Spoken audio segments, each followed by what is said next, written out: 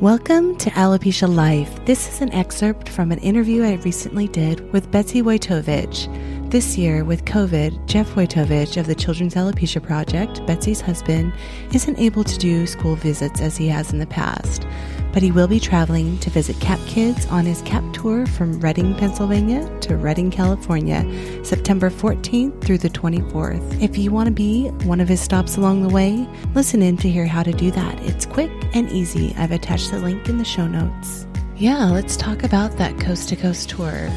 Jeff is getting ready to do his coast-to-coast tour. Because of COVID, he's not going to be able to speak at schools like he normally does. So he would like to visit CAP kids along the way.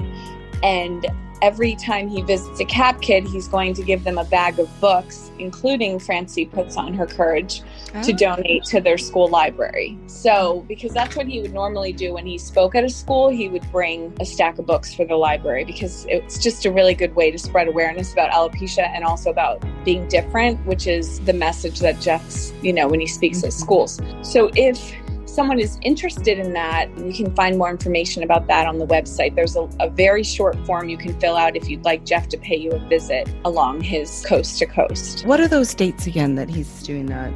September 14th to September 24th. He is traveling from Redding, Pennsylvania to Redding, California and back. He has a map, and if you go to the children'salopeciaproject.org and fill out this form, his assistant Karen will help get you scheduled on the tour. So, okay. Yeah, he is trying to reach out to some of our mentors and speakers as well to sign up. So, awesome. Yeah, we would like to create some excitement and have photos and videos of people that he's visited along the way giving out his books. So, yeah, really great.